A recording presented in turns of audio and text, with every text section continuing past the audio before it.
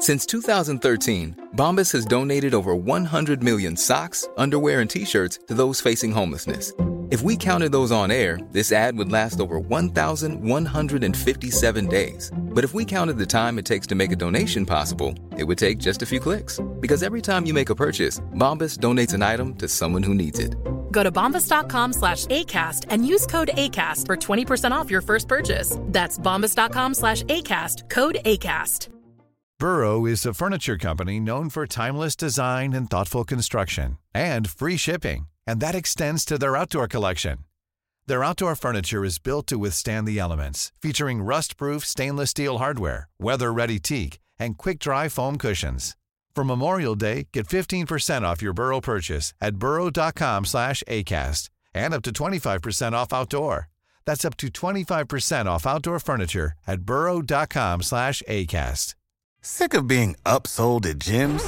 My guy, you're currently a base member? For $90 more, I can upgrade you to our Shred membership. For $130 more, you'll be a Swole member. And for just $300 more, you'll reach Sweat Platinum. At Planet Fitness, you'll get energy without the upsell. Never pushy, always free fitness training and equipment for every workout. It's fitness that fits your budget. Join Planet Fitness for just $1 down and $10 a month. Cancel anytime. Deal ends Friday, May 10th. See Home Club for details. Hello and welcome to Clash of the Titles, the podcast that sees two movies with something in common go head-to-head to see which one does it better, and welcome to part 2 of this week's Clash Podders in Control. So, on Monday, we went road tripping with Roy Munson in 1996's Kingpin, which means today we're just tripping. As slacker icon The Dude finds himself drawn into a world of kidnap in this stone noir comedy. But does it deserve its cult status from 1998? We're talking The Big Lebowski. Wait, let me explain something to you. I am not Mr. Lebowski. I'm the dude. You know, that or his dudeness or duder or, El Duderino if you're not into the whole brevity thing. Are you employed, Mr. Lebowski? Employed? Do you like sex, Mr. Lebowski?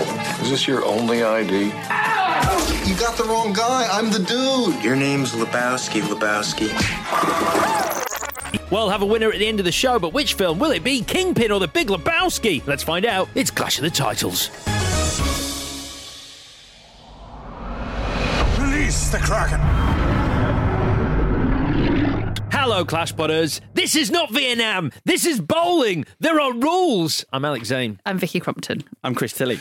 Oh, episode 2 of this week's Clash Podders in Control, Kingpin versus The Big Lebowski. Yeah, I'm interested.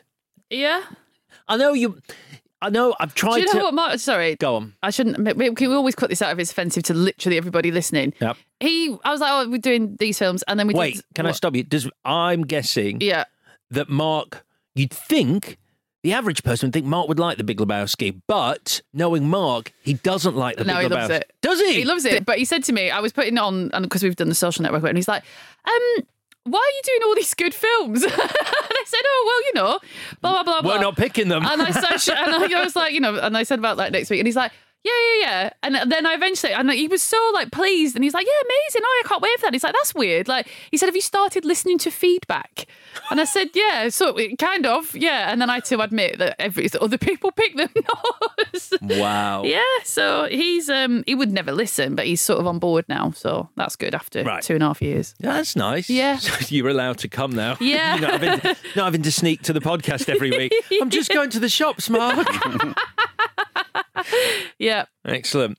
Very quickly, if you haven't subscribed to us, if you'd be kind enough to do that on Apple, Spotify, wherever you get your podcast, it would be massively appreciated by the three of us. And if you're able to give us a little rating or review, that'd be great as well. And if you do give us a review, it might get read out on the show by Chris Tilley, a.k.a. Chris Thrilly, which sounds a bit like this. This is from Sheep and Pig, who says... Should we just leave it there? No review is going to get better than that. Sheep and Pig says... So many questions. Sheep and Pig. Oh, that ruins it. Oh, that's not funny. Sheep and Pig is funny. I think you only get so many characters, though, so you got to give them some Okay, slack, fair enough. Yeah. Great chemistry, great knowledgeable background on the films being covered, yet some truly baffling opinions and results at times. I would drink with these people, and I do not like people. Thank you, Sheep and Pig. Actually, that review ended better than it even began, which is quite something. Yeah. Baffling, yes, agreed. You probably don't know because you don't do social, but some people are calling the Unstoppable over Speed win Yeah. the new Deep Impact. Whoa. Okay. I know. Right then, on Monday, Chris ended up in the gutter with Kingpin, which means today V is in charge because she really ties this room together. Oh, thank you. V takes on Journey. Is there anything more relaxing than smoking a J and rolling a few frames with your buddies? Is there anything more life-affirming than the dude so utterly at peace in his own skin? Is there anything tastier than a white Russian? Yes, you sick fucking hippie, it's called a black Russian. What kind of man-child pervert drinks his vodka with milk? Well, a man-child actually, because although this film is ostensibly about kidnapping and extortion, it's really about how rich the human experience can be when you're friends with people completely opposed to you politically and emotionally, which is something I understand on this podcast. And you proffer your whole self to the world like a child does, unself-consciously, completely, and with the hope that your constant immature bickering will drive moderates to an early grave. Still, the dude abides. Apart from this film was made pre-Trump era, pre-belligerently yelling at someone, "Am I wrong?" became the meat and potatoes of modern debate. So actually, dude, an amped-up version of Walter Sobchak abides. Don't like that? Shut the fuck up. So is she Donald Trump in this equation? I think feel so. like- She yes, must okay, be, yeah. good. That makes sense. Well, It makes sense. We're two liberals sitting over here, so I don't know. How are you Hey, listen, opposed? I'm going to embarrass you. I'm going to say something nice and sweet and genuine. This film always makes me understand the value of friendship and that you can have such a life-affirming experience when you don't completely agree with the people you're friends with, which is something that we do tend to avoid these days in our echo chambers, etc. We don't agree on everything, do we? Chris Are you and I nervous do. of saying? That's a good point, actually. We pretty much share a brain. It's okay if it doesn't come back the other way. I give this love to you. Actually, I will say after about 5 pints, we don't agree on everything, and What? it can get heated. This was good fun, me and you. Oh, God. No, it's never fun. No, you're right. It's not fun. It's never fun. It's not fun. It's never fun. That was, yeah, that's nice. Thank you. Sorry, Victoria. Thank you for saying that. It's always an experience with you.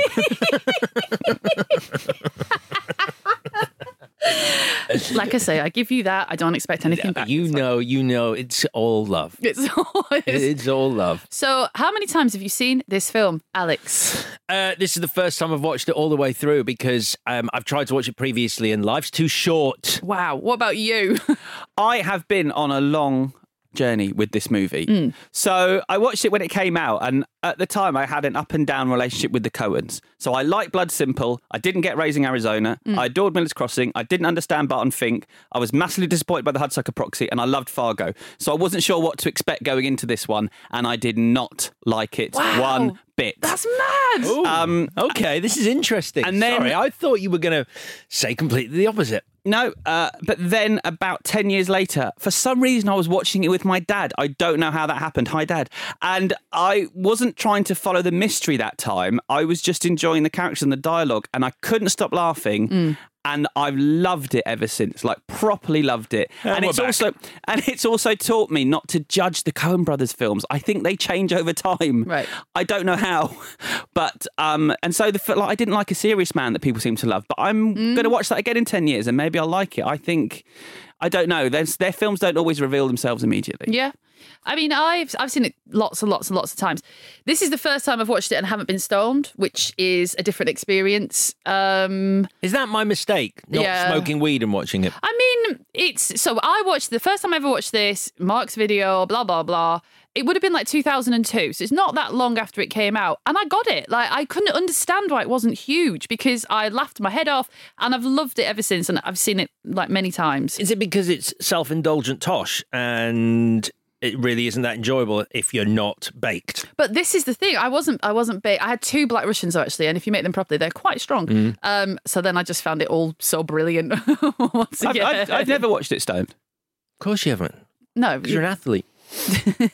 or because you're a film journalist. They obviously don't smoke weed either. I'm not going to just be belligerent for this episode. And I've done my little bit of like, this is rubbish thing. And I don't obviously think it's rubbish. There is some spectacular stuff in here. Yeah. A good film, though, I do not think it is. Sure. For valid reasons, which we will talk about. No, that's good. That's interesting. Like I say, it's always enriching when you don't completely agree.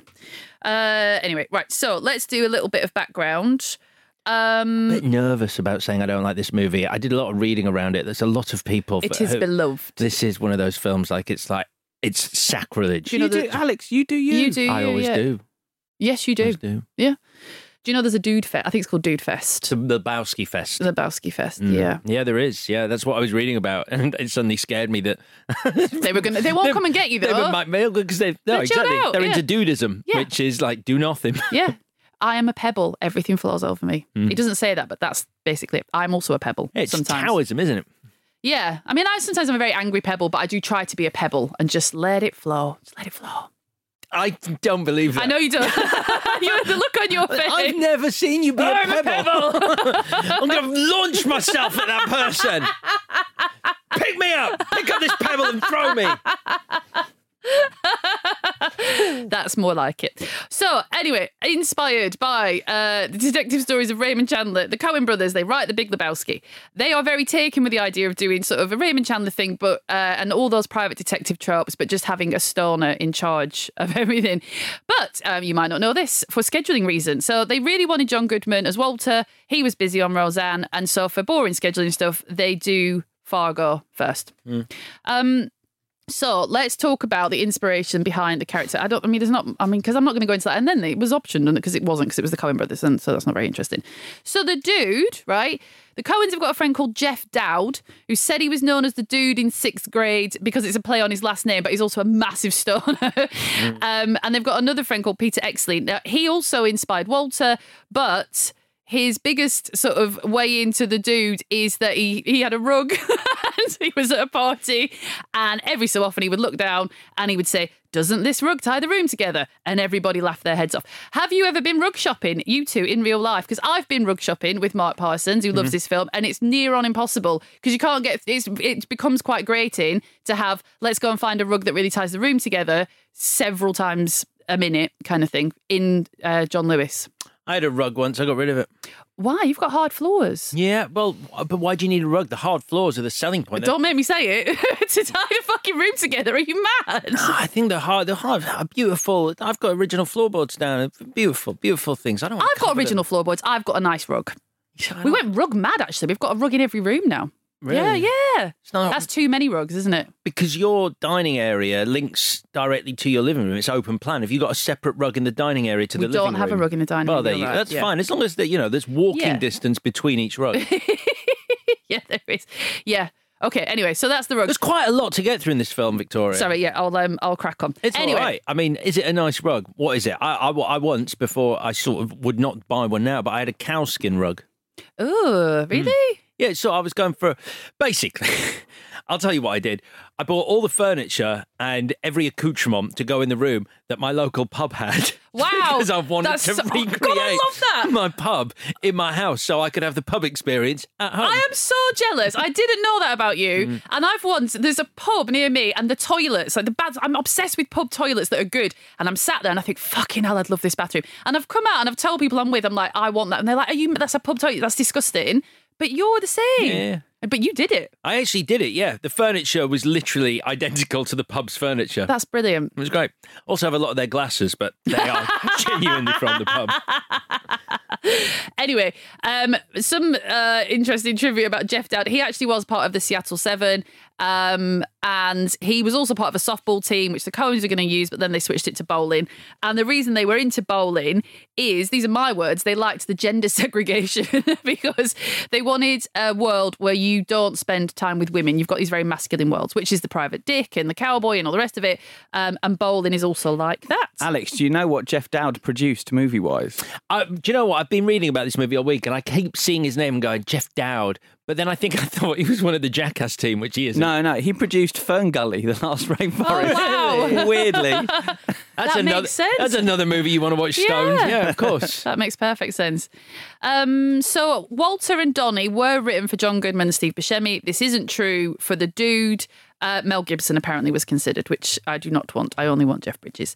Walter was inspired by John Milius, who is a very famous screenwriter for Dirty Harry and Apocalypse Now. And a terrifying man. Yeah.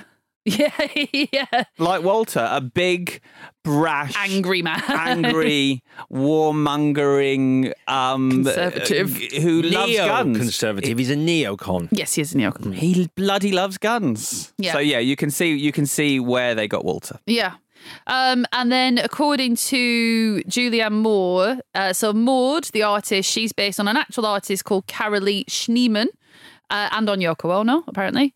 And little did she know she was going to be inventing Madonna's English accent before Madonna was doing it. It's a funny, yeah. I'm not sure about it. I'm not completely sold on it. Some other bits about casting. So before David Huddleston was Big Jeffrey Lebowski, there was Robert Duvall, Anthony Hopkins, and Gene Hackman. That's all fine. I don't care about that. What I care about is that Tara Reid is Bunny Lebowski, but also apparently Charlize Theron and Liv Tyler auditioned for that, which blows my head off. Liv Tyler, fine, I get that. Charlize Theron, Yeah, she'd just done that 2 Days in a Valley where she was playing a character not dissimilar. Yeah. It just blows my mind if you think about it now, like playing that role. So actually, I'll finish on some of the bad reviews because they're hilarious. Let's quickly cover off and just see where you stand on this. Do you know about this fan theory? Which one? Aren't there numerous ones? I imagine there are. Well, I think this is like one of the most enduring. That Donnie is a ghost. Do you know that one? I did not know that one. So Donnie is one of Walter's Nam buddies who died, and he's got PTSD. Which he clearly does anyway, but he's got PTSD and he's got Donnie following him around as this ghost, and it's sort of not his Jiminy Cricket, but kind of. Okay. And the dude indulges it because he doesn't want to upset Walter. It's quite nice, and it sort of works because he doesn't talk to anybody else. I mean, it's bollocks, but whatever. You see, things like that make me like the movie more. Why? It's bollocks. Okay. Donnie's a great character. Okay. Now I feel like I'm in the room with Mum and Dad and they're arguing. Yeah. Hey, Chris, can we do this when Alex is This in is bed? bringing up a lot of trauma. You talk about PTSD. Guys, why are you fighting again? Who's fighting? You two. Now you're gaslighting him. Oh my God, I thought you were fighting. I'm not fighting with anyone. Okay, sorry, Dad. I'll just go back to my room. You saw nothing. So, as we are all aware, this was a flop. On its opening weekend, it made $5 million against a $15 million budget. Little trivia for you, Chris. What was the biggest opening weekend of 1998? What film? Don't know. Armageddon. No, weirdly, Godzilla. Oh, yes. Yeah. No. Really? According to Wikipedia. I don't know if Yeah, it you've was heard of it. huge. I swear In terms of opening weekend, not. It doesn't Oh, matter. opening Yeah, weekend. But yeah. Armageddon went on to make more than Godzilla. That, because wasn't the question. Oh, right then. Okay. It's not a quiz at the moment. It's a conversation, so it's different. People can discuss stuff. It's not right or wrong. Why are you so confused, dude? This is exactly like my parents arguing now. My dad used Well, to. because it's got Well, personal. it's because he just went, "Hey, don't be so angry, dude." Why are you saying that, dude? Don't call me dude. Please, Dad. Anyway, so I just wanted to quickly read because I find this. I mean, this might be personal. I didn't realize that you weren't a big fan of it, Alex, and I didn't realize, Chris, that you didn't like it when you first saw it because I've just always just straight out loved it. So I just went through some of the reviews at the time because I just still can't believe it. The Big Lebowski is ultimately too clever for its own good. There are more ideas, more wacko side characters, and more plot curlicues than the film can support, and inevitably it deflates from having to shoulder too much. The Coens can't be bothered to make a connection between what's inside their smart aleck heads and the painful world in which the rest of us live. Madness. Even Bridges can't open up a character who remains unconscious. I mean, I don't disagree with some of those. I found one from Gene Siskel, which I'll probably save some of it till the end. But he says the Jeff Bridges character wasn't worth my time. There's no heart to him. The Big Lebowski, a big disappointment. Not a great line to end on, but I do agree. It's Gene Siskel, so who cares? Right. But I find the dude, like, I do not understand this love for him. He is quite, not unlikable, that's too strong a word, but he's not a character you're invested in. There's the word I was looking for. I'm certainly not invested in his journey or whether he succeeds or not. And I also find his relationship with Walter a real struggle. I do believe that genuinely, if their relationship, Walter and the dude's relationship, was a beating heart of this movie, then all these offshoots of crazy characters, weird scenarios, musical numbers that it has, if you kept coming back to that relationship and were truly invested in their journey together, this would be a great film. You're not, and so therefore I'm not. Yeah, I mean, it was originally written like that. It was meant to. The idea, the sort of the seed of the idea, was Walter and the dude and their relationship, and then it sort of span out and became this more, adding on this elaborate plot. Which I think you need. I mean, genuinely, there are not enough scenes where the dude appears to actually like Walter. He's asking him to do stuff, or they're bickering, and not in a funny way. The dude seems genuinely angry with Walter a lot of the time. See, I think he seems tolerant. I don't. I know. He's shouting at him. Yes, he is annoyed. You're right. I was interested to realise I wasn't in a minority with how I felt about it, how I changed though, because the Washington Post 10 years ago got a bunch of critics who gave the film bad reviews to re-review it. Yeah. And most of them liked it. Yeah. They changed their minds. And I don't know if it is that thing that I said where some of the reasoning was terrible. The first time you watch it, you're following the plot, and it's so complicated, and it doesn't really go anywhere, and it doesn't resolve itself in a satisfactory way, that it's a problem. You come out of it unsatisfied. Yeah. Whereas when you realise, it doesn't matter. Which is a weird thing to do. You walk into a movie and you're like, they should put on the poster, don't try and follow the plot. It's not about that. They don't really care though. That's not what the Coen brothers aren't there to try and hold your hand. They're not there to hold your hand. They wanted to tell this story. But they're not telling a story, really. They're not telling a story. It's a brilliant story. They didn't want to tell a story. By Joel Coen's own admission, they said the plot would be a bit confounding for most viewers on the first watch. It's sort of secondary to the other things that are going on in the piece. So they didn't even really care about the story. And yet it's a brilliantly, like this time I was really concentrating on the plot, and it's a brilliant plot. It's so clever. It just doesn't have that satisfying ending where... Yeah, they sort of forget about it. Yeah, he doesn't get his rug back. Joel Silver gave them a note saying he should get his rug back at the end. You should just see a shot of a rug rolled up in the bowling alley. And they said it was a good note. Maybe we could have done that, but the film wasn't about that. Yeah, you're dropping in on this life for a bit of time, and you're supposed to feel, you're quite grateful to be along for the ride kind of thing. Which, again, to go back to my point, is fine if there is someone to invest in. Like, they can be doing anything, but you're invested in them. So, therefore, you don't need a plot because you want to see this character get into all sorts of scrapes. Yeah. And the dude isn't that character, I'm sorry. You don't have to apologise. You're literally the only person in the world that thinks that, so it's fine. I think there's more. Okay. I think you'll be surprised. You might find out. Sound like an anti-vaxxer now. There's more of us than you think. Yeah. I'm not saying that. Okay, do you want to talk about it? Yeah, I do. Do you want to talk about it? Fucking hell, here we go. All right, Mum. Dad, can I come over to your side of the room? Yeah, let's talk about it. All right, so Sam Elliott, who is obviously the cowboy, he wants us to meet Jeff Lebowski, a.k.a. the dude, and he wants to tell us a story. So pretentious. About a hero. Ugh. But you see, it could be very pretentious. Let me tell you about a hero. But then you see the hero and he's in a dressing gown. No, having him as the narrator, like the stranger. It's like, I get it. It's like, it's like what is it, The Big Sleep or something? It's just like, it's just a bit like, ugh. Hearing that voice is lovely, though. What a lovely way to open the film with Sam. So soothing. Sam Elliott talking. It's a great voice. And he's got some really funny lines as well. No. He was a bit confused as to why he was in the film. It is good. I mean, because I suppose the Coens go, we just want different types of masculinity. So here you are, you're the cowboy, crack on. And they said his big moustache meant they could move his lines around. You couldn't see his lips moving. Handy. I love the fact that, I like the fact he's in a dressing gown in a supermarket, but he's got the half and half that he needs for his White Russians, but he's sniffing the half and half. So that to me is much more character because he won't accept off milk, which is good because you think, Stone doesn't give a shit about that sort of thing. Put it in the fridge, but I mean, don't leave it on top of the drinks cabinet. Oh yeah, that's gross. Weird. That is gross. I think it's better than when he makes it with powder later at Maud's flat, though. I think you answered this question earlier, but did you ever go through a White Russian phase? I will not go through it. I do not drink milk, and I won't drink milk. I drink milk in tea and in coffee, but not a glass of milk. I would never drink a glass of milk. I miss a White Russian. I used to drink them, and when the milk hits the Kahlua, it looks like a fucking galaxy forming in space. Yeah. It's a beautiful sight to witness, and they're delicious. I can't do lactose anymore, so they're off the menu. Okay. I didn't when I was about 15, so it was about the time I was watching this, because it was like drinking a Coke float.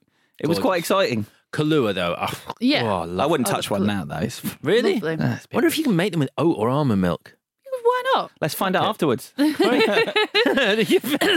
definitely do White Russians at the famous Cock.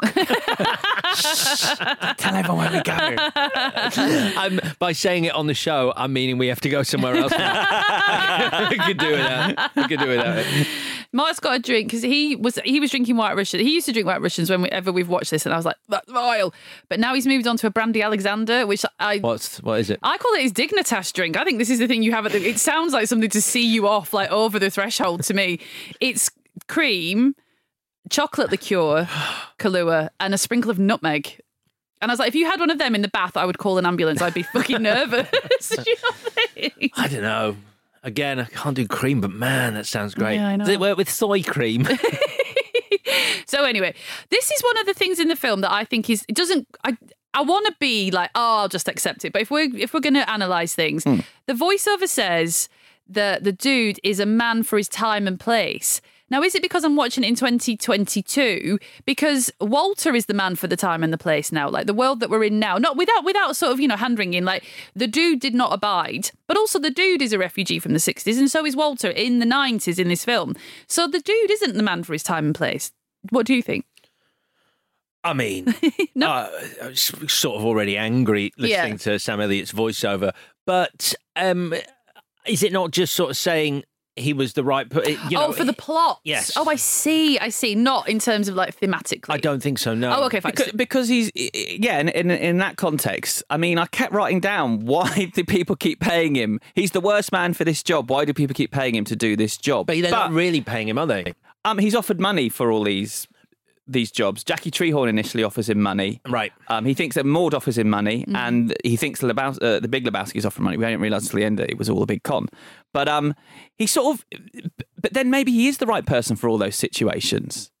Yeah. He does have the skills to sort of navigate, and he's the one that says right from the word go, Bunny wasn't kidnapped. Yes. I mean, doesn't get it 100% right, because he said she's kidnapped herself, but he knows she hasn't been kidnapped, so he was right from the start, but no one would listen to him. So maybe he was the right person in the right place. So sort of like I am gonna talk about the plot, but obviously we're gonna go on these little side roads into the characters because as the Coens have said, although the plot is kind of all consuming, it's actually not that important. Because it's like life. We don't know where we're going or who we're meeting and who's going to be important and who isn't. Beautiful. It's like life. It is like life.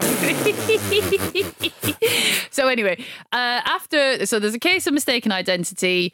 Our dude's rug is soiled and he's initially a little bit disgruntled about this. So we go bowling and we meet Donnie and we meet Walter.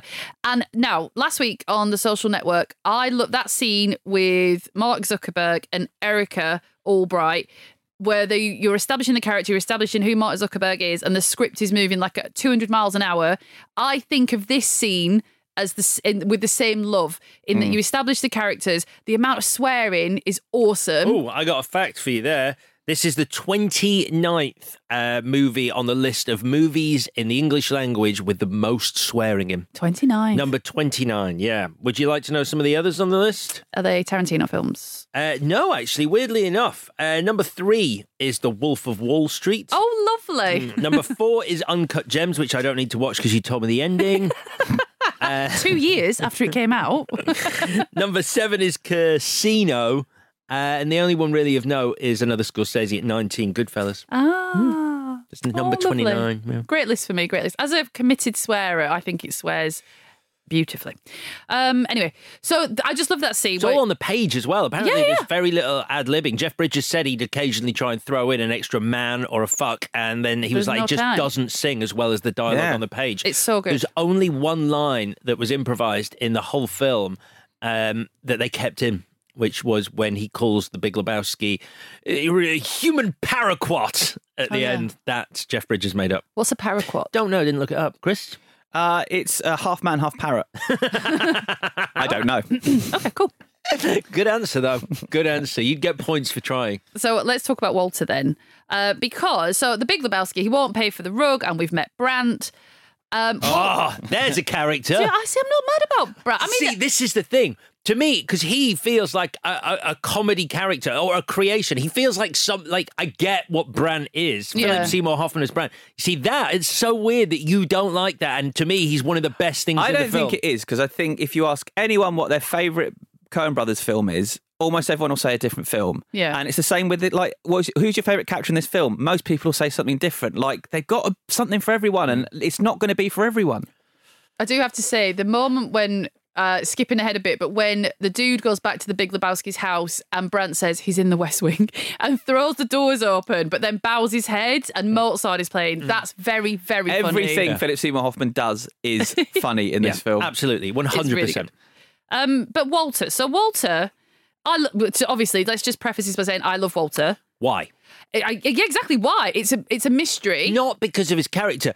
It's Walter, I started off going, okay, I like Walter, but it grates so much. His character grates. By the end, you're just like, it's this again. It's shouting and being angry and an outburst. And you're just like, it's tiresome. No, I think it's because he's so obviously vulnerable from the offset that I feel a lot of sympathy for him. See, I didn't get that at all. I didn't see that vulnerability at all. And at the end, this hug that he gets from the dude after putting... No. Love it. You see, that's when I was like, this is where I should feel something. So and when I'm he's just like... So when he's shouting, this is what happens when you fuck a stranger in the ass. Over and over to a child. You didn't find that funny? I really didn't. I really didn't. I was just like, this is what noise. happens when you fuck a stranger in the ass. Do you know about that, though? So the Coens actually dubbed it themselves for TV. Okay. And they got John Goodman to read some lines. And the lines, they're actually very funny. The lines that they chose for cable in the US when the film plays, instead of fuck a stranger in the ass, it's, this is what happens when you find a stranger in the Alps. That's one. And the second one is, this is what happens when you feed a stoner scrambled eggs.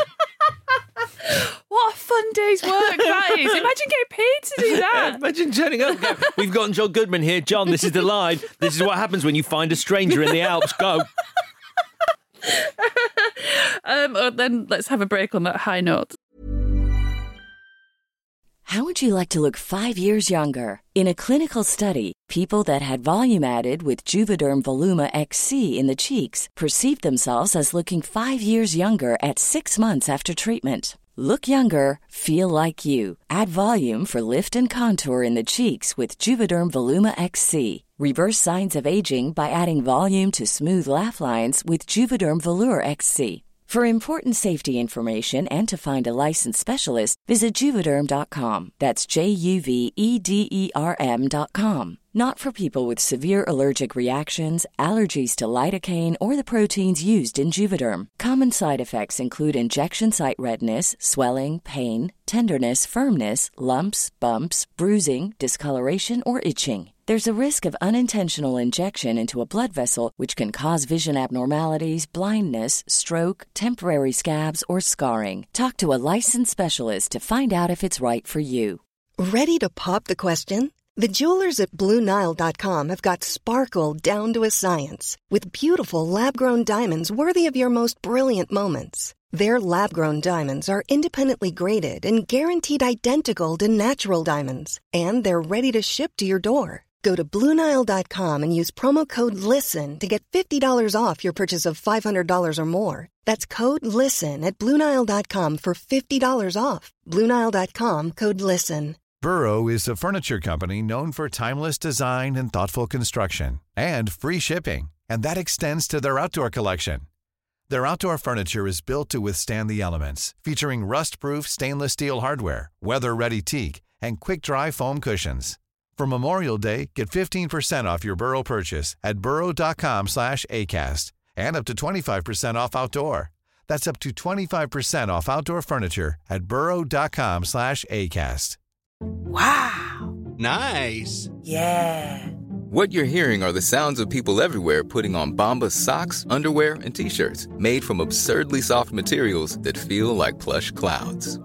Yeah, that plush. And the best part? For every item you purchase, Bombas donates another to someone facing homelessness. Bombas. Big comfort for everyone. Go to bombas.com/ACAST and use code ACAST for 20% off your first purchase. That's bombas.com/ACAST. Code ACAST.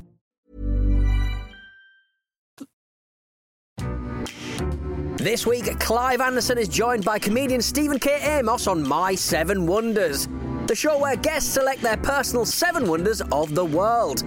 Stephen discusses his fame down under, who inspires his comedy, and how he got on during lockdown. My dad, early 80s, came to stay with me for 2 weeks of the lockdown. I had no idea, after all these years, that he is a twat. I had no idea, Clive, that the heating in my house could be set to lava. And I said to him, why is the heating on so high? And without skipping a beat, he just said, I don't pay the bill here. Now, this is the kind of thing I have to deal with. Listen to My 7 Wonders with Clive Anderson on Spotify, Apple Podcasts, or wherever you get your podcasts.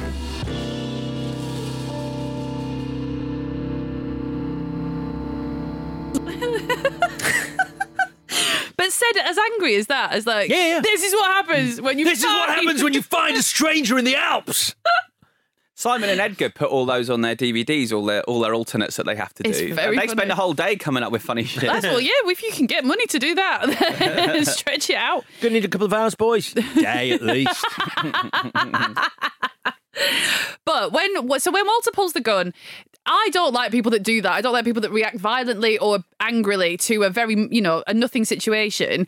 So but I'm laughing when he's happened and I'm not scared, but I do feel sad for the person that's accused of cheating. Smokey.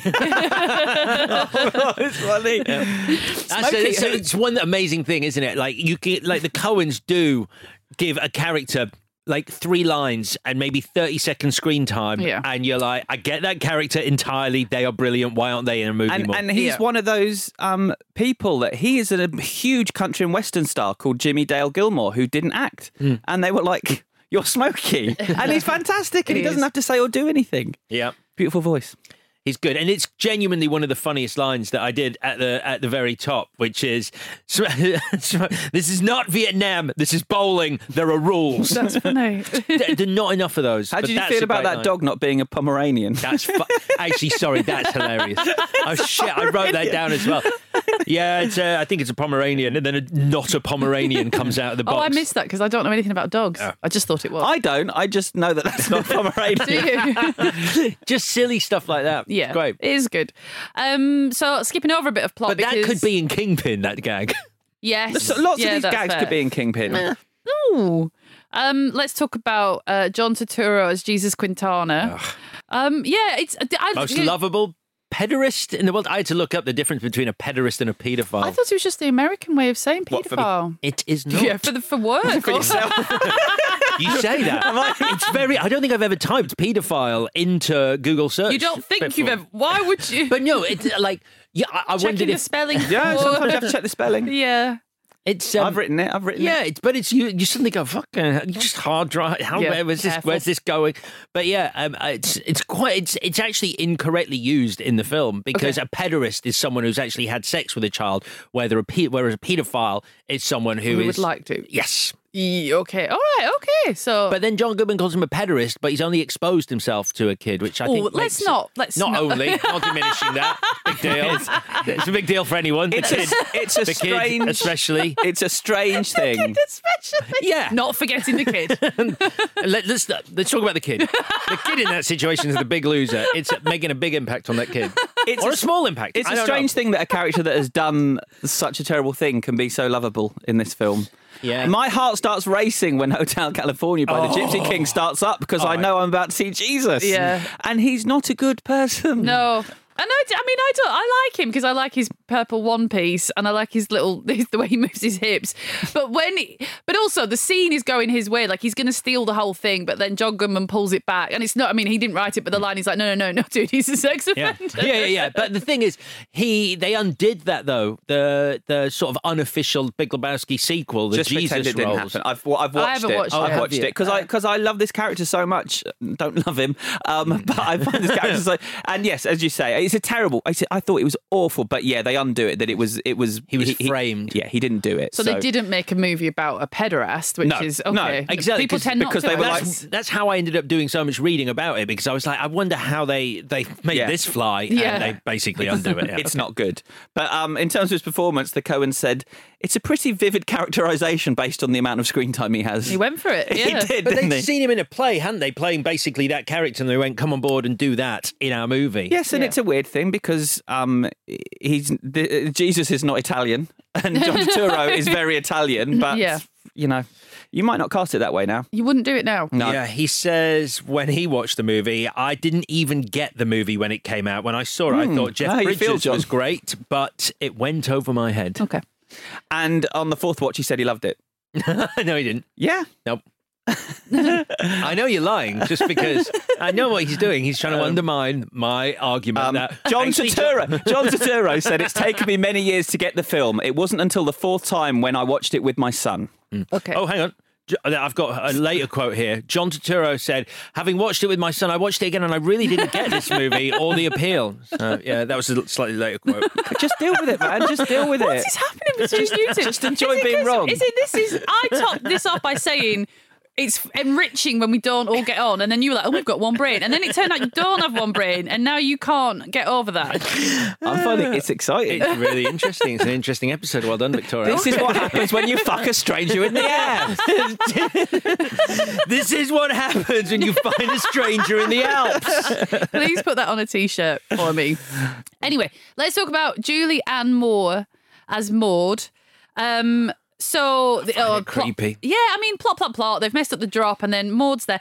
I don't think it's creepy. I think this joke belongs in Kingpin, because when she's talking to the dude and she's like, I'm an artist, my work is strongly vaginal, and you're supposed to go, she said vagina, and that to me is just it's childish. There's nothing wrong with being childish, but it feels, I just watched Kingpin, so it feels a bit like it belongs there. I don't know. I think it's a fair representation of that kind of artist. I think, that's what that character would do. But you were supposed to laugh at her. Do you think? I mean, I think it basically goes, we're nailing this character and exactly this kind of artist she is. Okay, so you're supposed to laugh at her.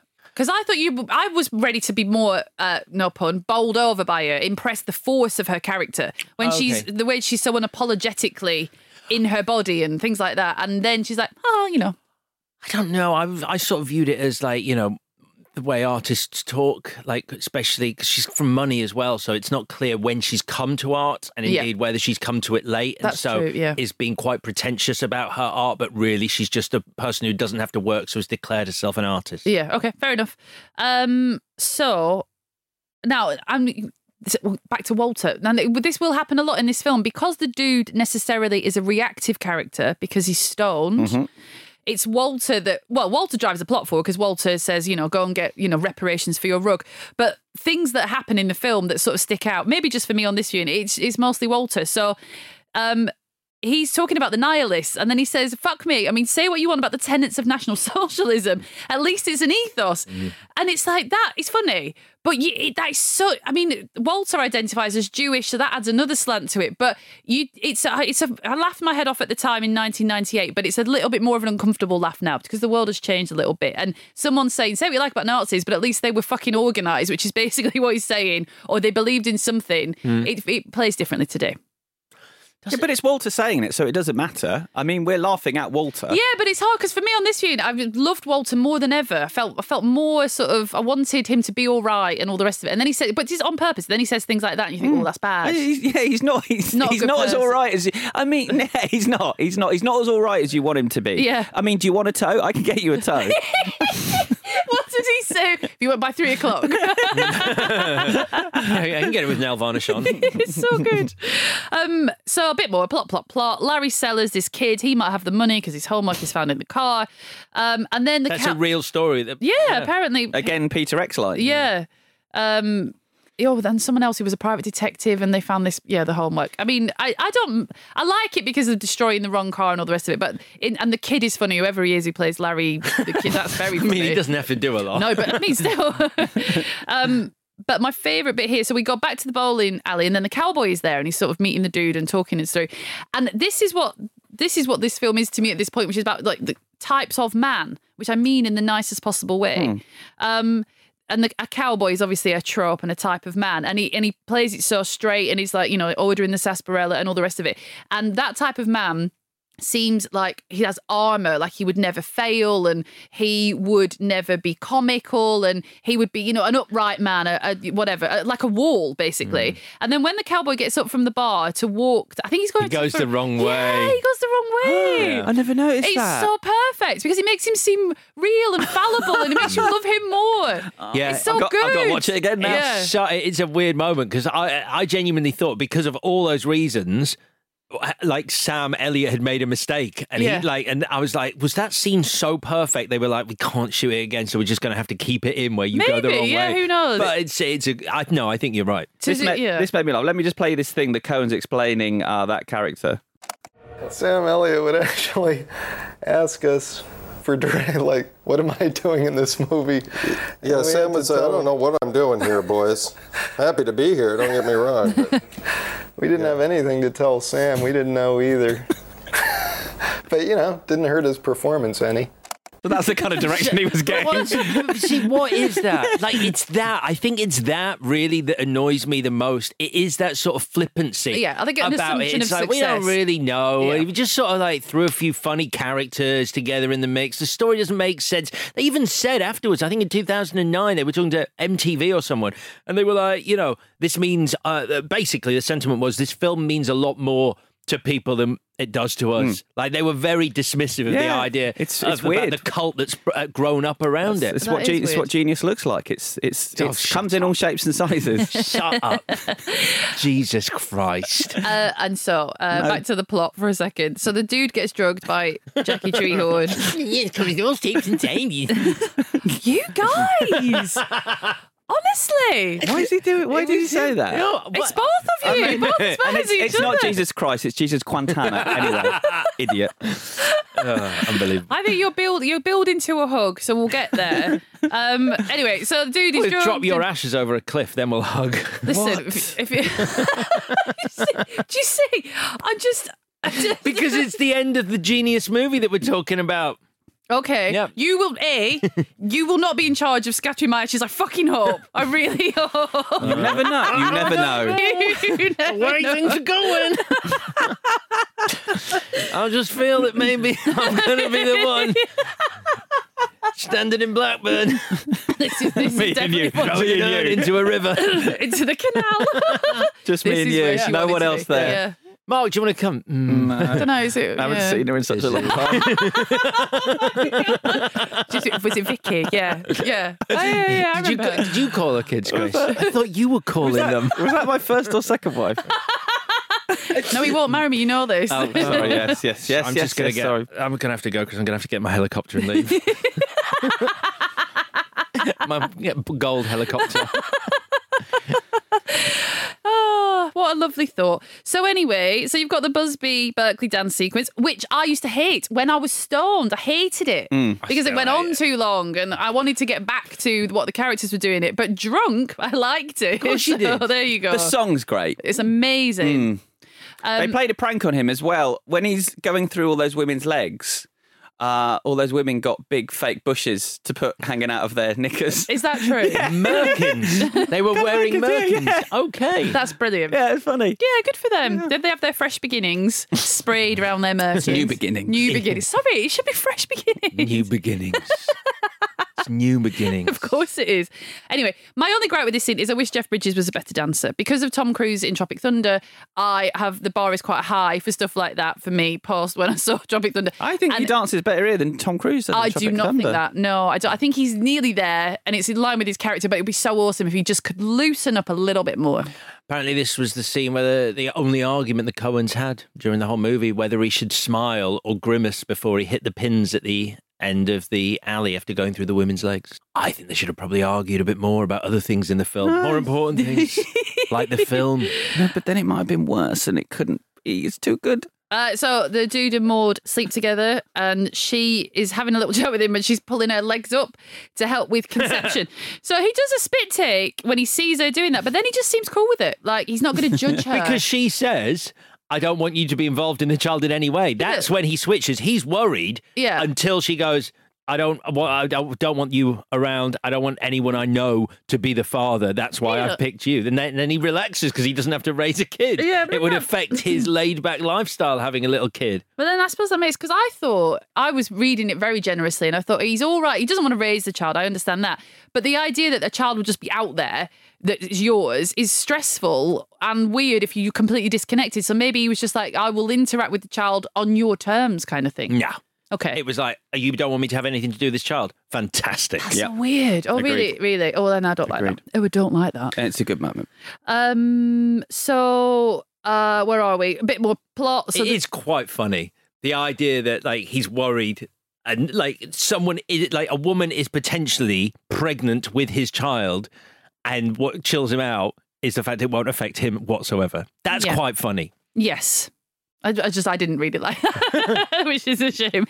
Plot. The dude cracks the case. The ringer that they threw was for a ringer, and the Big Lebowski is going to keep the money, and he doesn't want Bunny back. And then we're building to the fight in the car park. Did you notice? I know you've covered the Jackie Treehorn dance sequence. Yeah. Did you recognise the actor who plays Jackie Treehorn, the pornographer? Bangazara. What film have we done him in? It took me a while because I was like, he looks very different in this, although he doesn't, but he does. Is it Roadhouse? It is Roadhouse. Oh no, Brad Wesley, along with Sam Elliott. Yes, of course. No, I would never have got there. It's a Roadhouse reunion. Now I like the movie. It's a Roadhouse reunion. I liked, in that Jackie Treehorn scene when he does the pad trick to see what's been written before, and it's just a drawing of a big cock. Mm-hmm. What I like about that, which I hadn't noticed before, is he nevertheless folds up and puts it in his pocket. Yeah, he likes it. Or I guess in this film, in this world, that could actually be a clue. Yeah. You don't know where it's going. But because what is that joke like? You think it's going to reveal something, but a phone number, yeah. But why would... Okay. He's a pornographer and he was just drawing a cock. Right, yeah, you're in a detective story, so it's supposed to be a clue, but yeah, that's his business. I did enjoy seeing David Thewlis pop up. I didn't like it. I found it took me out of everything. I liked seeing David Thewlis pop up. I didn't like the scene. Do you know the Coen's thinking behind that scene? Exposition. Exactly. They had too much exposition in the scene, so they were like, we'll just put a character in who's just laughs a lot, like one of Maud's accomplices. Yeah. Well, it's the same with the dance recital that they go to. That's entirely an exposition scene with Walter explaining stuff, but we're watching a dance recital, so it's a bit easier to take. And it's better than, I agree, the Thewlis stuff I don't think works at all. He's very annoying in him. He is. I suppose he's meant to be, but I just don't like it. Yeah. So the fight in the car park, I think, is absolutely fucking hilarious because two little things. The dude offering the nihilist $4, I think he's just brilliant. But also, it's when Walter shows Donnie some kindness. So he takes his, Donnie's scared, and he says, no, these men are cowards, and it's just so sweet. Like, he doesn't tell him to shut the fuck up. He's finally like, we can handle this, and I love it. And also, one of them's Flea from the Red Hot Chili Peppers, which is kind of cool. Yeah. Do you know the woman who actually cuts her toe off from that gang? That's Amy Mann. Yeah. I didn't know that. Yes, I did.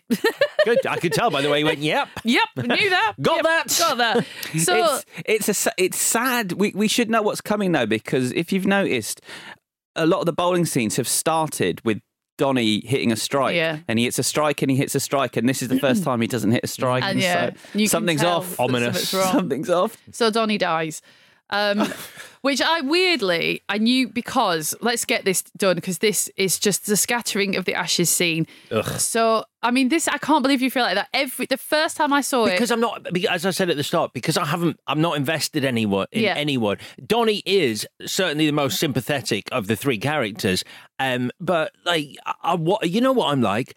The tears are waiting to come. I want to feel something. I'm ready to emote. Yeah. Nothing. I didn't know. I mean, the visual gag, of the ashes blowing into his face. Oh, that's funny. I can't believe no one had done that before. Yeah, it hurts me to watch. I laughed so hard. I laughed. Done it before. I laughed really hard this time. Yeah, I wasn't expecting to laugh that hard. It gets me sitting every on my single own. time. But yeah, it's a brilliant gag, especially because of the speech that you've just heard, where he's gone off on one again about Vietnam. Yeah. And you're thinking, oh, that's the joke. Yep. And we've heard that enough times. And no, that wasn't the joke. It's this. I love it. Have you ever scattered ashes over a cliff edge? Because I fucking have.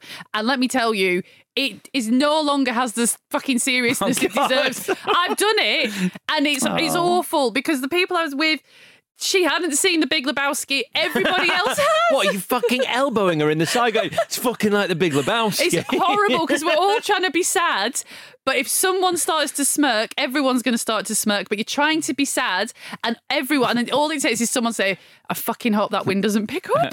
It's so bad. What was that shit about Vietnam? Don't say that.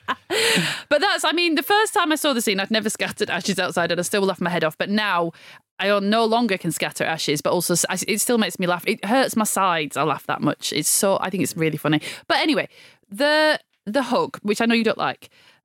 Walter is really sorry about what he's done. Genuinely, he seems sorry to me about fucking up with the wind and banging on about Vietnam. And then he just grabs the dude, and that to me is two men in grief suddenly deciding to put all the differences aside and all the stuff and whatever and connect. And they're like children. I think I think Walter's wearing shorts, which kind of helps. Right, the movie, yeah. So they look like children, and then he just says, fuck it, let's go bowling. And so to me, because we've done all these tropes of men, we've done the sort of slacker stoner dude and the cowboy and the private dick and all that.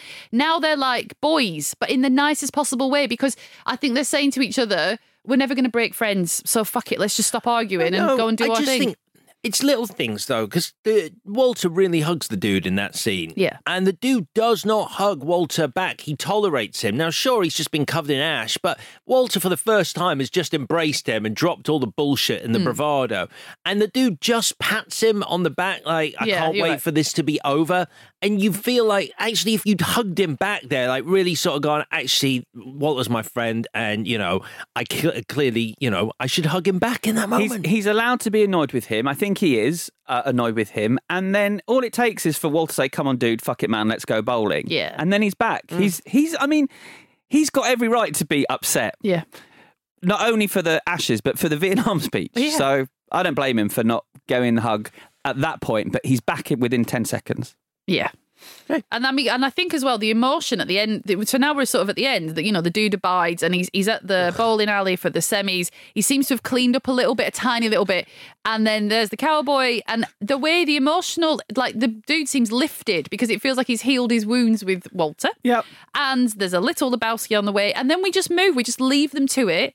And we've spent time with these people and we've dropped in on their life and what a ride it's been. And that's it. And then on we go. It's like life. I don't know why, when you just said the dude abides, I tried to... Yeah. Because I hate that line. I hate it. I don't like... I know it's his character, but people referring to themselves in the third person, especially with a nickname, is something that I can't abide. I mean, yeah, you're right. I mean, now when I watched Jeff it, it's based on a true guy who calls himself the dude. Yeah, who I haven't met, I probably wouldn't like if he goes, "Hey, the dude's in the town, the dude's here." It's like, fuck off. Will you call yourself the Zane when you've had a couple of beers? This is not true. Why are you pointing like I've never had a drink with you? I know you do. Come on, Zane Meister. I call myself the Big AZ. AZ. If you're not into the whole brevity thing. Look, you can't help but quote Big Lebowski. That's it. I think we should start talking about this film. That's it from me. Yeah. Yeah. Yeah, okay, yeah. I mean, some interesting stuff. I mean, I found there was a guy who wrote a book, one of the Coen's friends. His name is something Robertson. Anyway, he talks about why he thinks the dude has really connected with young people. And it's the idea that it's okay to be a loser so long as you're a good person. This idea that, he's smart, but he is a failure in the eyes of society. He's sort of opted out, but he's a good person. And that ethos about the dude, I really like. I think there's something about his simple life and the simple life he leads, and bowling and being good to his friends, going to his landlord's dance recital. All of that, like, there's a simplicity to it that I really want to get on board with, because I think there's something hugely appealing about that in this fucking hectic, like, constantly, like, stimuli world that we live in. I just wish I liked the character more. I really just wish, and it does genuinely puzzle me, the fact that people adore the dude, and like the dude, like, it has generated this huge following for that character. And, people go, Jeff Bridges almost is the dude in real life. And you're like, he's not the dude in real life. And even he sort of goes, yeah, I mean, I'm really laid back, but I'm not the dude. I think I think what sums it up most, I'll do it in my change. Okay. All right. We will do the bits, shall we? Yeah. Let's do Great. All right. So, Chris, what was your best scene? Oh, I was flip-flopping. I've been flip-flopping. Why are you grinning so much? You love this movie. Yeah, but I've been flip-flopping over my favourite scene. I know, but it's the excitement on your face. Like, you're like, oh, I don't know what I'm going to pick. Because I knew what I was going to pick, and then that ending made me laugh so much this week. But I can't switch it around, so it's got to be the introduction of Jesus, because I do get super jacked when it's coming on. I get excited. And it's funny reading about it. He thought it was going to be a big part when he was reading the script, because they keep talking about him. Yeah. And then he appears on screen and he's set up as a big character. He's not. So that's why he decided, he said, to take it to the outer limits. He said, I threw in the kitchen sink with The Nail, The Shining, The Lick on the Day. He said he felt a bit embarrassed, didn't he, the first time he saw it? He thought, oh my God, I've gone too far. Takes the roof off the place. So yeah, Jesus' introduction, Hotel California. And I love that version of Hotel California as well. And you?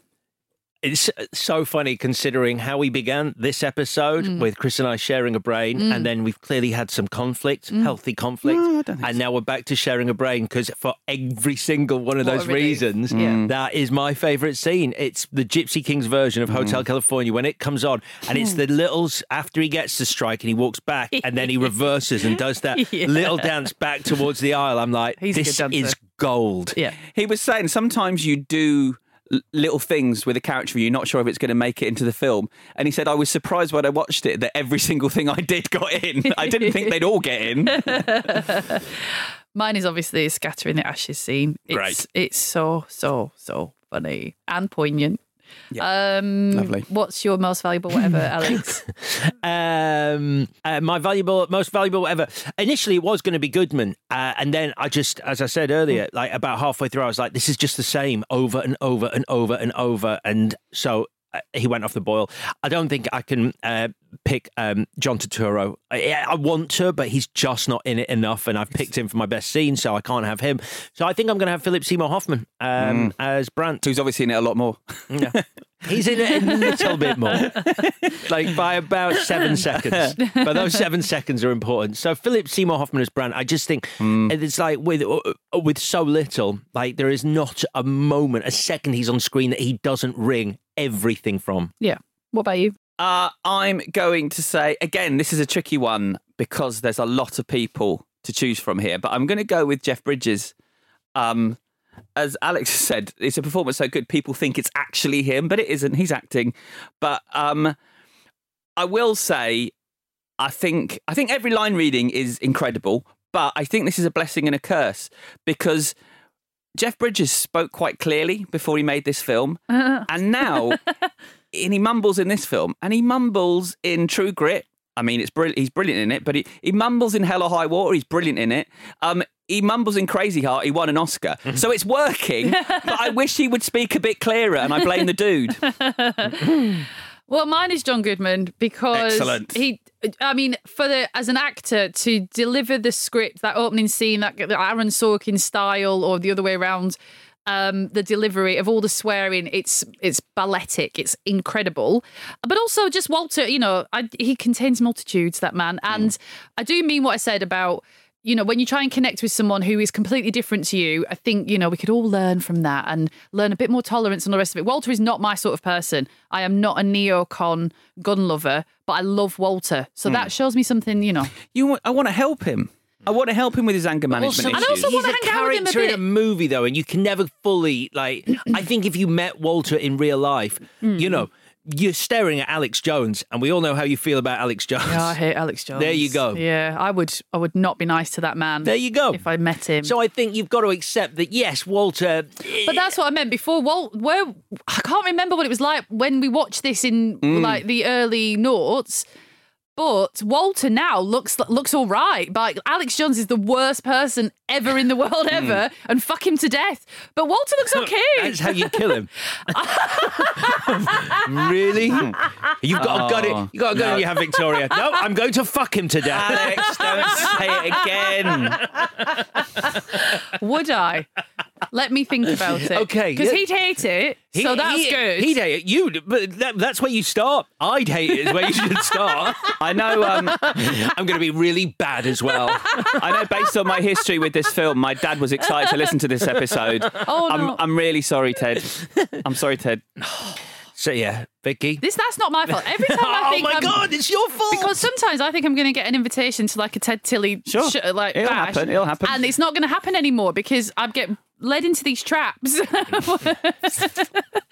Anyway, what was I saying? Something about having sex with Alex Jones. No, you picked John Goodman. Yes. Anyway, I think we could all learn a little bit more tolerance, and it is inspirational. The world's changed, but it is inspirational to think that maybe somewhere out there these three people could still be friends. Yes, that's what I mean. They love each other, and that's enough. Okay, what would you change, Alex? No, a lot. A lot. I guess just because I think I've covered most of the things I'd change, I'm going to do something silly, and they do make me feel sick every time I see them on screen. Like, genuinely, I feel nauseous when I see those plastic sandals. Those fucking jelly sandals that the dude wears. I think possibly, subconsciously, that is part of the reason that I can't ever love the dude as much people, because those shoes are awful. I do have another change, but I feel like Chris is going to go, that's not in the movie, but it is to do with the movie, so I'm going to do it anyway. And I just think it's so hilarious, like the amount of love that people thrust upon this movie and the character, the dude, this anti-establishment, anti-capitalist 60s throwback. And of all the things that the dude could ever do that would sort of undermine this movie and maybe shut down Lebowski Fest would possibly to be the dude in a Stella Artois Super Bowl commercial advertising Stella Artois, which is what the dude did. Jeff Bridges tweeted going, I've been away too long or something. And everyone's like, is it a Big Lebowski sequel? Oh my God, the dude's coming back. And then actually, no, it wasn't. He was advertising Stella Artois at the Super Bowl in an advert with Sarah, what's her name, from Sex and the City? Jessica Park. Sarah Jessica Park from Sex and the City. She goes, I don't want a Cosmopolitan. She doesn't drink Stella, Jesus. No, but that's the joke. The joke is they start bringing a Cosmopolitan over to her in a fancy restaurant. She goes, actually, you know what? I'll have a Stella Artois. People drop plates. Everyone's like, oh my God. Then the dude walks in and they've got a White Russian ready for him. And he goes, you know what? I'm going to go for a Stella Artois. And then he sits down and Sarah Jessica Parker goes, oh, good choice. And he literally delivers this line like someone from Stella Artois is holding his family hostage off camera, or they're holding the biggest sack of fucking money in the world. I think it's that. Probably. And like you can see him not want to do it. Like he's committed, but he didn't really think through what it would be like on the day. And he sits there and he goes, the dude abides. Oh. And you're like, you poor, very rich man. Awful. So, and they don't even have him ask, like, even the best thing would be if he'd gone to the barkeep, I'll have an oat soda. Like, use the line from the movie and they give him a Stella Artois and he's like, actually, this is good. Yeah. But he actually says a Stella Artois, but he purposefully mangles Artois. That's the most counterculture thing he does. He goes Artois or something. And you're just like, fuck this. Fuck the dude. This is brilliant. This is brilliant because it undermines this movie. Okay, that was a lot, wasn't it? It was a lot. I was just amazed that Alex couldn't find anything in the film he wanted to change. He had to look elsewhere. It's fine. That's how you're spinning it. It just happened. There's quite a lot of stuff I don't like in this film. I don't like Maud. Yeah. Don't find her funny. Don't enjoy the scenes where she's on screen, on screen, and that spoofing of this feminist art movement. I don't think that works very well. The Nihilists, I don't find the spoofing of nihilism. Well, I couldn't believe in all the interviews I read, they're like, well, so the Coens, you introduced nihilism to America. It's like every interview I've read really suggests that no one knew what nihilism was or is before the Coens did it in The Big Lebowski in '98, which blew my mind. Like, it's not that hard to get your head round. No. And the jokes with them all feel a bit obvious. So I don't like any of that stuff. But I think there's a larger problem in the film It's tied in with Maud is women. I think there's a problem with the Coen brothers in general and women in their films. And I think Marge in Fargo has given them a pass for life, as it were. Yeah. I was going to say. And so I think they need to do better. And I've talked about this before, that what Kim came up with, Balls for Boobs. Yeah. I think we see a lot of female nudity in this film, a lot of tits. There's a lot of... it's a lot of about women in bikinis and all this kind of thing. I think we need some cock in this film or some balls or a bum. You nearly get it because the dude's shorts are so loose and he's stretched out in the back of a limo, and I thought you're definitely going to see at least one testicle, but no. I hate saying it about the Coen brothers, but this film feels very male gazy, and I think you could... Yeah. I guess we do get a little bit of Julianne Moore, but I just mean it's sort of... I feel like it does feel like the male gaze. Let's have some female gaze in Coen brothers films. Yeah. I mean, my change is in line because... I don't love Maud, but if she's going to be in it, then she needs to properly finish the film because she just sort of disappears. So I think, given that we know she's pregnant because the cowboy has said... you could give her a whole coda, even a post-credit thing, where you see someone who has declared themselves to be strongly vaginal, prepare for birth or have a birth. Because you could give her a lot of power in that scene, or also you can make people laugh. It would be funny, not to undermine her vaginal work, but to see her being brilliant at giving birth or something. Could you have her sitting with her little Lebowski? Yeah, and it's drinking milk from a glass with ice in. Yes. Thank you. That's it, isn't it? Yeah, that's it. I'm just looking. Yes, that is it. Wonderful That's stuff. you. It's me. Thank you very much. Wake up. I'm back. Right then. Kingpin versus The Big Lebowski. It's time for the verdict. You want answers? I think I'm entitled. You want answers? I want the truth! All right. So, Chris, this falls on your week. So who would you like to go first or second? Nope. It's your week. It's your week. Is it? Yeah. Oh, great. Did you would know this stuff if you showed up. Yeah. I told you I was very hot last week, so I couldn't come in. All right then. We'll start with the easy one. Let's do Victoria first. Okay, so I won't mess around. The Big Lebowski, because Kingpin made me laugh more than I remembered laughing first time round, and I do think that Woody Harrelson gives it a level of relatability. No, not relatability. Striving for empathy that I didn't remember from the first viewing. But I do honestly find I don't love the dude that much. I think stoners are annoying, basically, because you can't get much sense out of them, and there's a lot of repetition. But I think the film overall feels a lot like meditation, and I just find it joyful, especially when we lift at the end and we don't actually get... Even though I've just said that thing about Maud, these strands are left hanging because you've dropped in and then you come back out again. And I do find that very life-affirming. Sorry.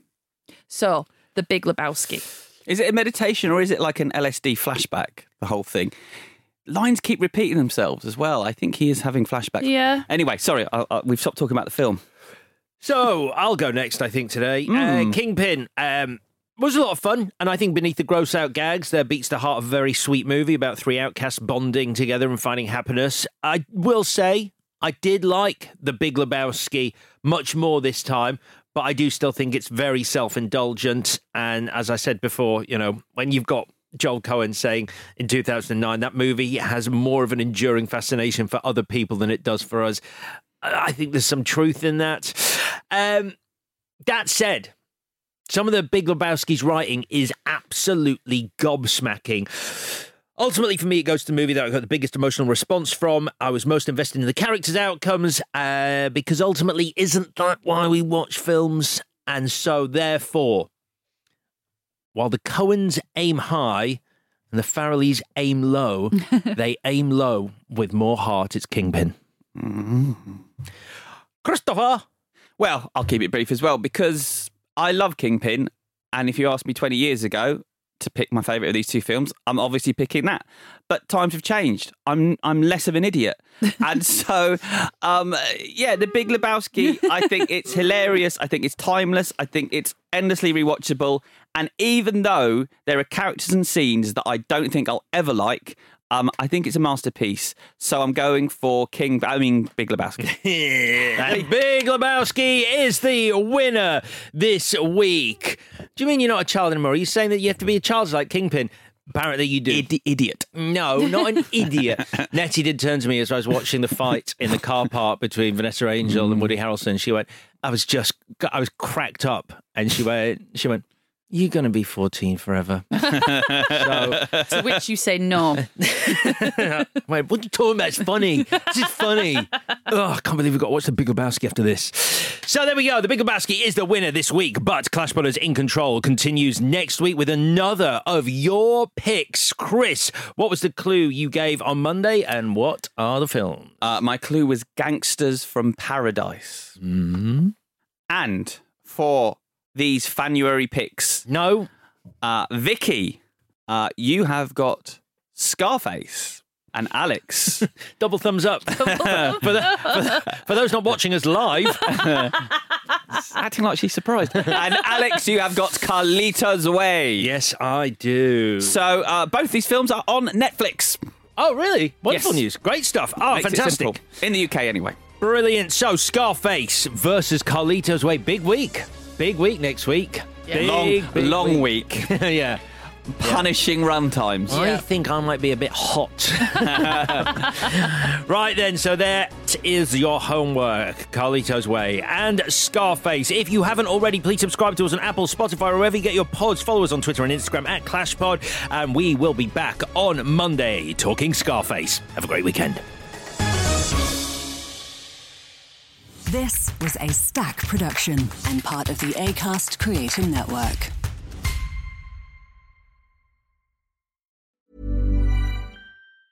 Summer's just around the corner, so give your body the care it deserves with Osea's best-selling Undaria Algae Body Oil. Created by infusing Undaria seaweed in barrels of botanical oils, it leaves skin silky soft and glowing. Plus, it's clinically proven to improve elasticity and deeply moisturize without feeling greasy. It's safe, clean, vegan skincare. Get 10% off your first order at OseaMalibu.com with code GLOW, plus free shipping on orders over $60.